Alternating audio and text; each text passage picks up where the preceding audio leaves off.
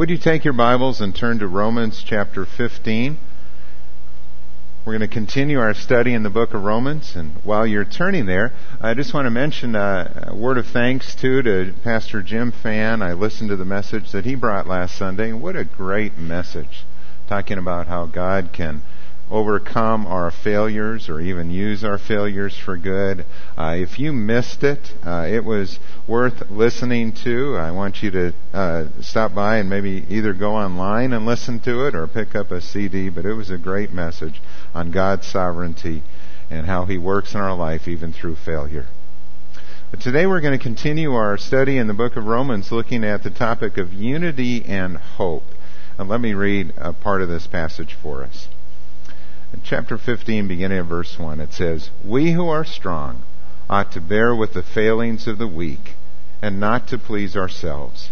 Each of us should please his neighbor for his good, to build him up.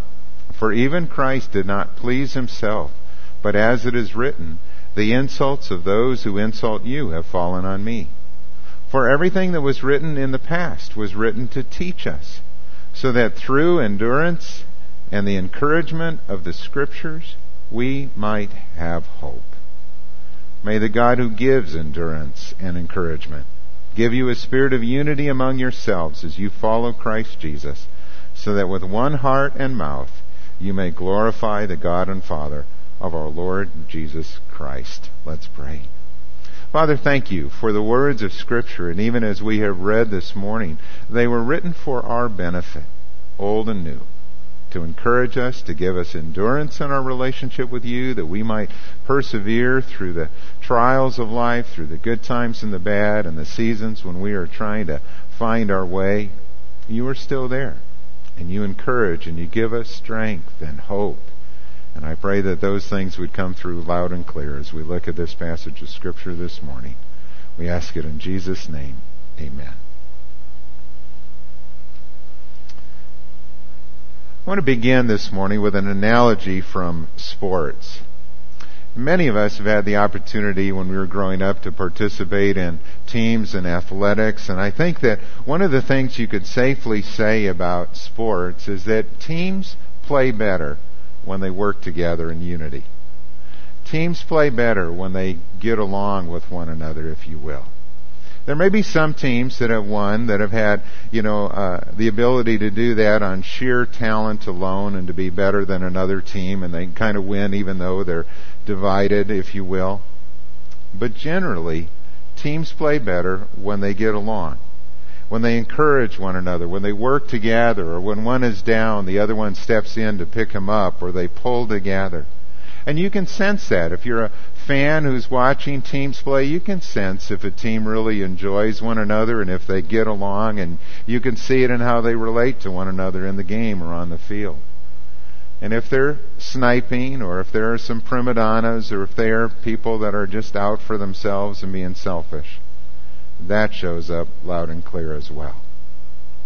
The same thing is true in the church. The churches that are healthiest are those that are united, that are working together for the sake of the gospel. And you can sense that as well when you visit a church or when you're a part of a church. You can tell if the people who attend really genuinely care for one another, and there's a sense of mission and purpose and teamwork. Or you can tell if there's tension and division and there's something wrong that maybe nobody's talking about. It's that elephant in the room that nobody wants to mention. And that was really Paul's concern here in the church at Rome.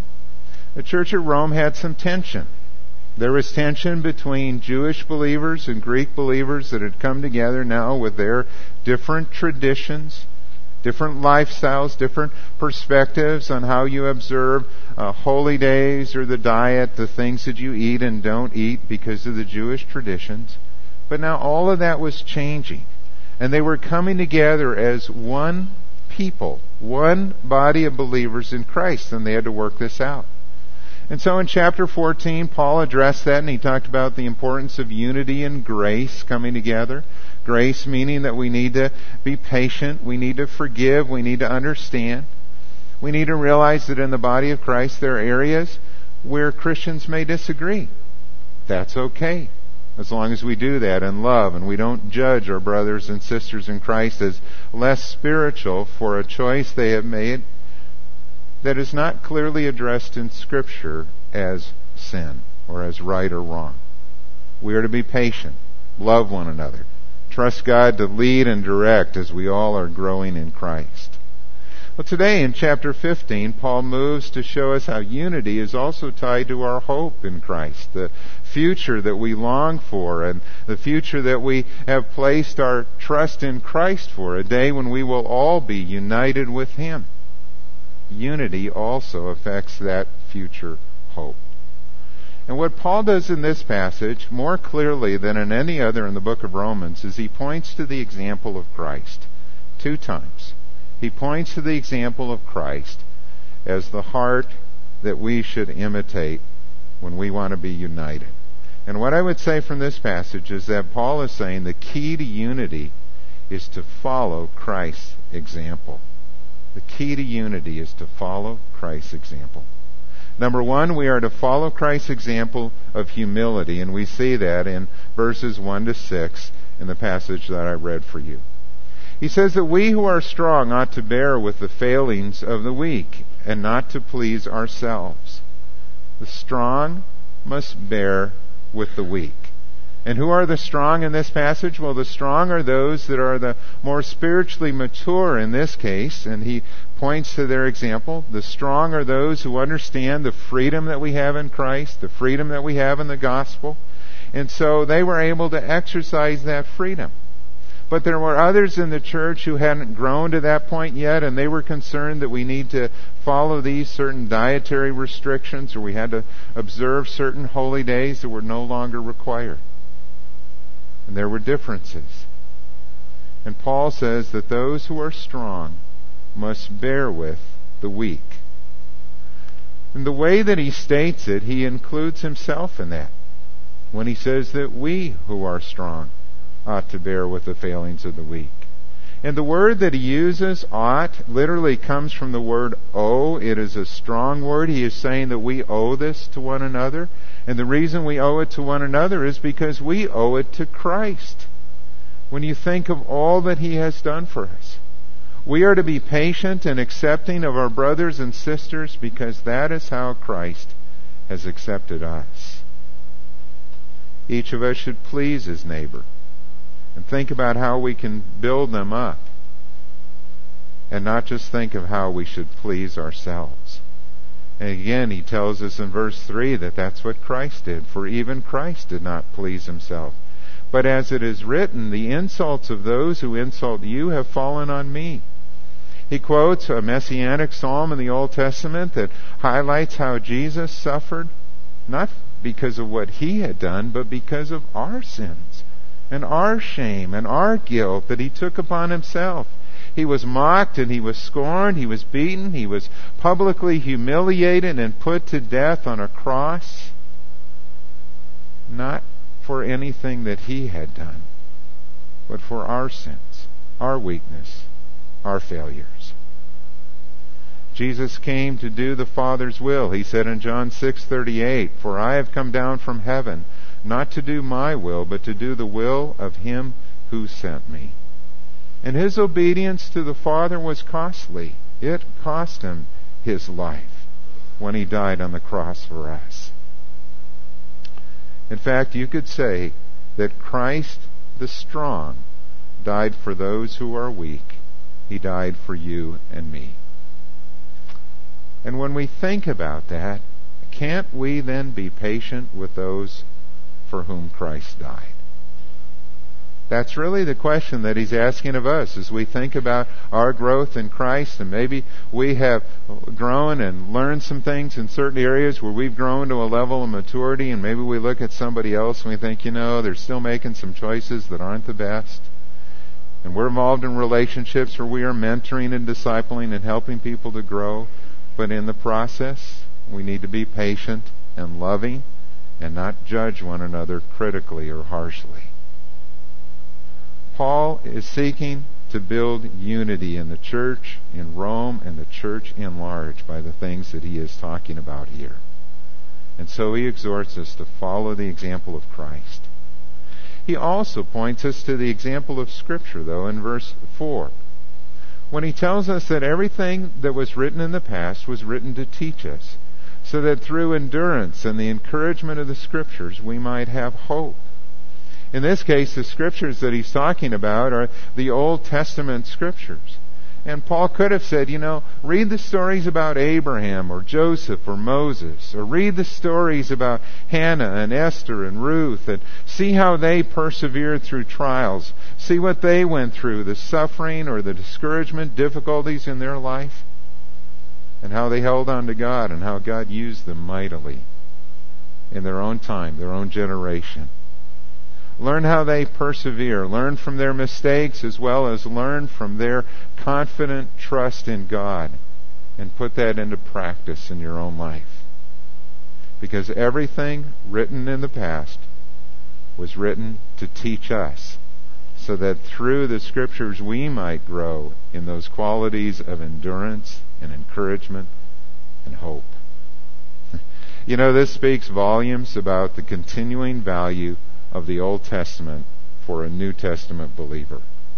Some people struggle when they read some of the stories in the Old Testament, and I understand that. There are some things there that can be difficult to understand at times, but there is much that is clear, and there are many godly examples that we can learn from as we look at the Scriptures. As one of my professors in seminary used to say, 77% of the Bible is not just preface. It's not just the introduction, and then you get to the good stuff in the New Testament. It was all written for our benefit, so that we might learn and see and understand God's plan from the very beginning of time. And that's why I like to preach from both the Old Testament and the New Testament. And after we're done with the book of Romans, I want to do a few weeks in the book of Proverbs this summer. And we'll get into the Old Testament and look at what God has to say there in terms of principles for life and relationships and our walk with Him. But one of the big ideas that I would like you to get out of the book of Romans is that God isn't just transforming individual lives. He is building a new community in Christ. And I want you to get this point, because this is very important for our understanding of the church as well. God is not just interested in transforming individual lives.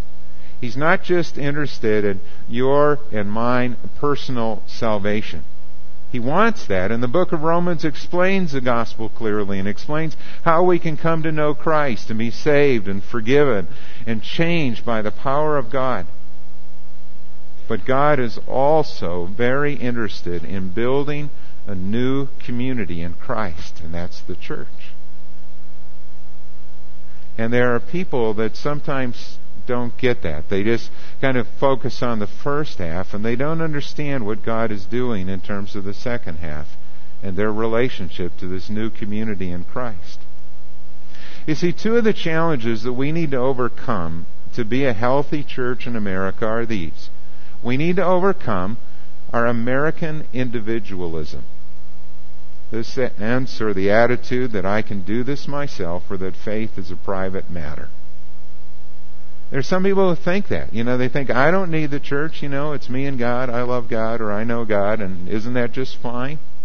And so they think, I don't need to go to church. They're not connected with a body of believers. They might pray on their own some. They might read the Bible some. They might even, on occasion, tune in a radio ministry or a television ministry.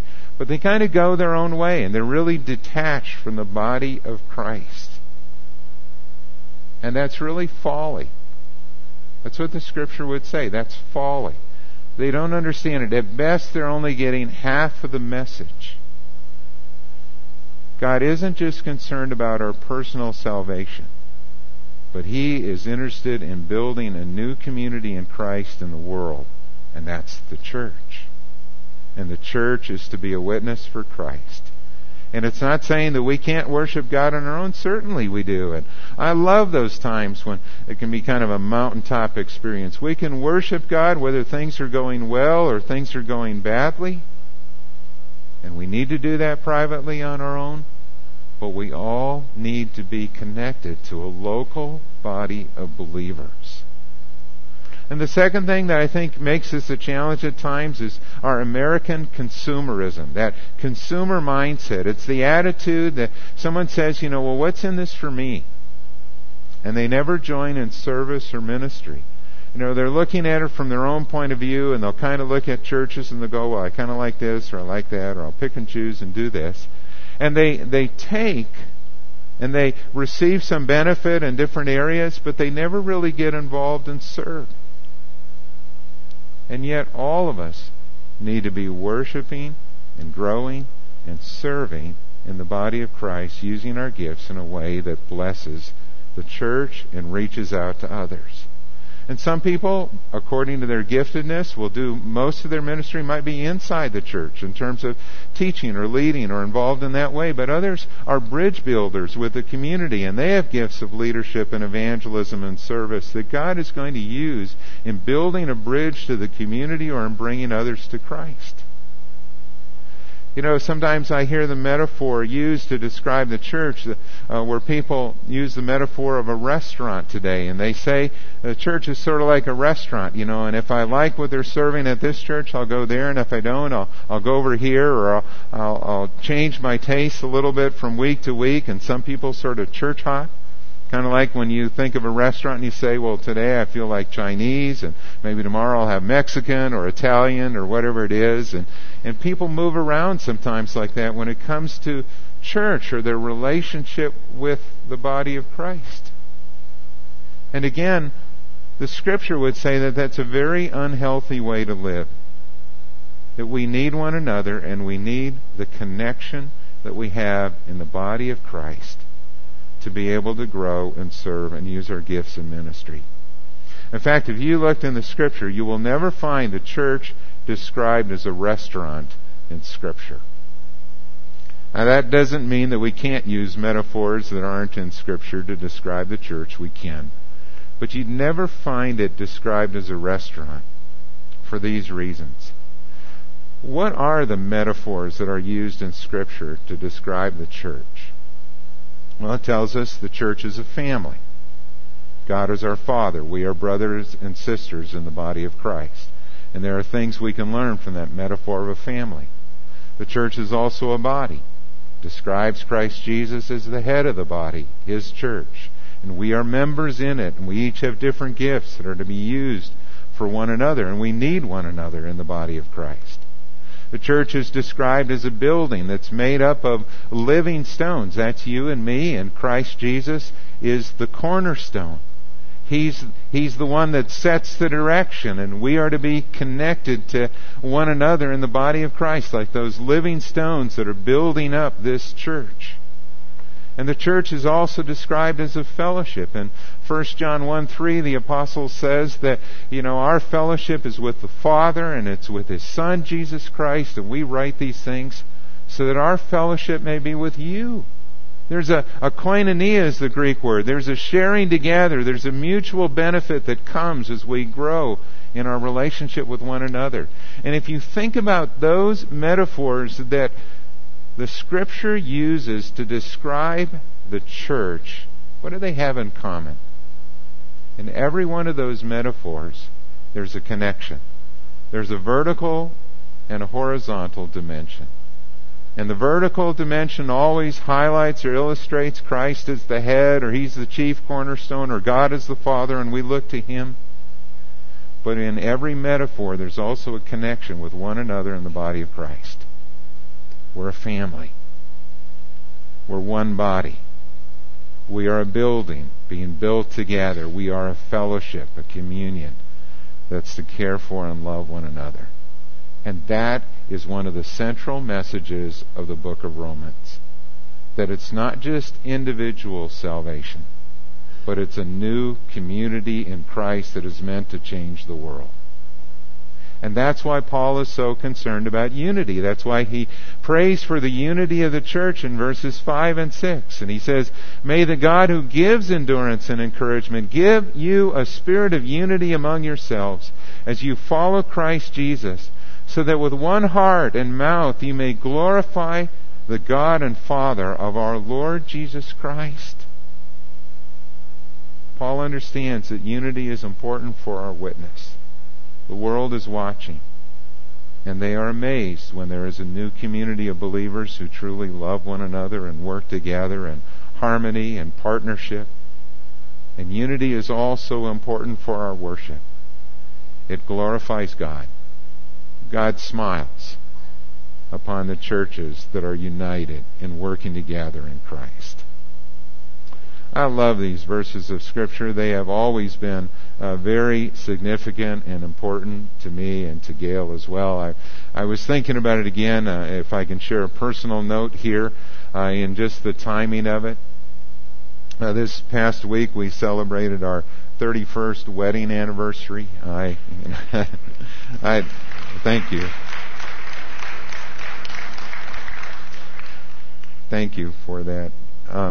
It's been wonderful to be married to Gil just for 31 years as partners in ministry and in life. And inside my wedding ring, it's got the date of our anniversary, May 27th, and it also has the scripture, Romans 15:6. Because when we got married, that was one of the verses that we had chosen to be kind of a life verse for our marriage. That together, with one heart and mouth, we would glorify the God and Father of our Lord Jesus Christ. And I want to live that out. I want to live that out personally. I want to live that out in our marriage, and I want to live that out in our church. That we would be a body of believers that are doing exactly that. Well, secondly, Paul says that we are to follow Christ's example of acceptance in verses 7 to 13. And if you look at what he says here, he says we are to accept one another then, just as Christ accepted you. He challenges us to do that, to accept one another just as Christ has accepted us. Now, think about that. How does Christ accept us? Well, He accepts us totally and unconditionally. I mean, He didn't ask us to clean up our life first before we come to Him. He doesn't ask us to get rid of all our sin and kind of shape ourselves up in some sort of self-help program and then come to Jesus as though that might make us a little more acceptable or worthy. Not at all. He says, come as you are, and come and confess your sin to me. He didn't ask us to perform some heroic deeds or certain acts of penance and service before we could be accepted by Him, because we could never do enough. Could never do enough good things, good works to be accepted by God. Instead, He invites us to come just as we are with our sin and surrender our hearts to Him. We come to find forgiveness and we come to find healing, and we are changed by His grace. And if you think about it in Scripture and think about how Jesus was known in the time when He walked this earth, He was known as a friend of sinners. He was criticized for that. He was known as a friend of outcasts. He hung around with tax collectors and those who were the lowest of the low in society at that time. He was a friend of the weak. He was a friend of the unclean. I mean, He touched and healed lepers at a time when no one wanted anything to do with them at all. And so here you have this remarkable fact that the holiest person who ever lived, this Son of God who was without sin, was known as the friend of sinners. That's amazing. It's amazing, just like the songs that we sang this morning, this wonderful, merciful Savior who loves us and accepts us. And He asks us to do the same thing, to accept the weak, to accept our brothers and sisters in Christ, to help them to grow in order that we might bring praise to God. Well, it's baseball season, and I have a baseball illustration that I want to use this morning to make that point. You know, all of us who follow baseball have heard about Babe Ruth. And in his day, he was the best baseball player of his time and generation. His bat had the power of a cannon. When he hit a home run, it was gone. And he was the leader in home runs until Hank Aaron took his place. He had 714 home runs in his career. He was good in other ways too. He was actually a pretty good pitcher as well, and then went on to play first base. But as he got older in his career, there came a point where his skills were waning. Happens to every athlete, and they struggle with that. And he was actually traded from the Yankees to the Braves. And he had a game near the end of his career where he played pretty lousy. He struck out, left some guys on base, made a few errors that allowed the other team to score. And when he was walking off the field that day and walking toward the dugout, there were boos. There were people that were unhappy, and they let him know it. And there were even a few that were shaking their fist at him. And what was interesting was there was a young boy in the stands that day, and when he saw Babe Ruth walking off the field with his head down, he hopped over the rail and he ran out to him. Obviously, that was back in a time when you wouldn't be tackled by 3 security guards and, everybody else. And he ran out and he just grabbed Babe Ruth's leg and he just kind of hung onto it and gave him a big hug. And Babe Ruth bent down and he picked him up and he smiled at him, and then he gave him a hug, and then he dropped him back down, kind of walked off the field hand in hand. And this little boy accepted Babe in a sense when no one else did. And he accepted him even though he had had a bad day, if you will, or was struggling in those later years of his career. He was still a hero to him. And I think about Christ's acceptance of us. He doesn't just accept us when we're having a good day. He accepts us when we're having a bad day too. He accepts us with our failings and our weakness and our sin, and He loves us. And now He asks us in the body of Christ to do that, to accept one another just as He has accepted us. Lovingly, caring about one another, wanting to help us grow in our relationship with Him. Paul goes on to say that Christ became a servant of the Jews. He didn't have to do that. He chose to do that. And He went to the Jewish people first. That was their privilege as the people who had been chosen by God to receive the Scriptures and to bring us the Messiah. There was a time in Jesus' ministry when there was a woman, a Canaanite, who came wanting her daughter to be healed. And Jesus said, "I was sent only to the lost sheep of Israel." But she persisted, and when He saw her faith, He said to her, "Woman, you have great faith. Your request is granted," and her daughter was healed. Christ came to the Jews so that the Gentiles might also be saved. That was God's plan from the very beginning. And so Paul quotes from the Old Testament these 4 passages of Scripture that all talk about how one day I will praise you among the Gentiles and I will sing hymns to your name.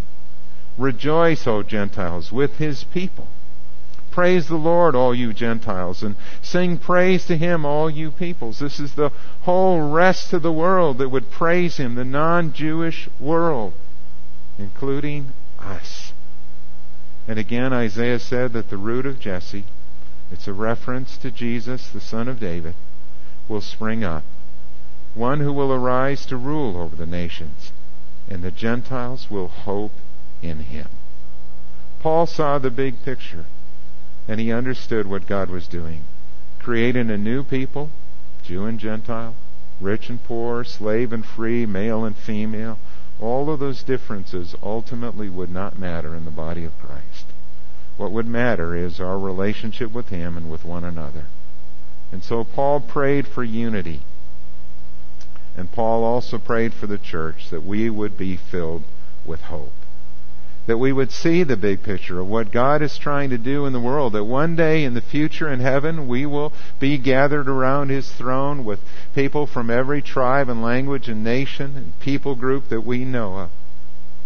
But He wants that to happen today in the church. The people would be united in Christ and joined together, and that ethnic differences or cultural differences or differences of gender or income or background would not ultimately matter. What would matter is our relationship with Jesus and our love for one another.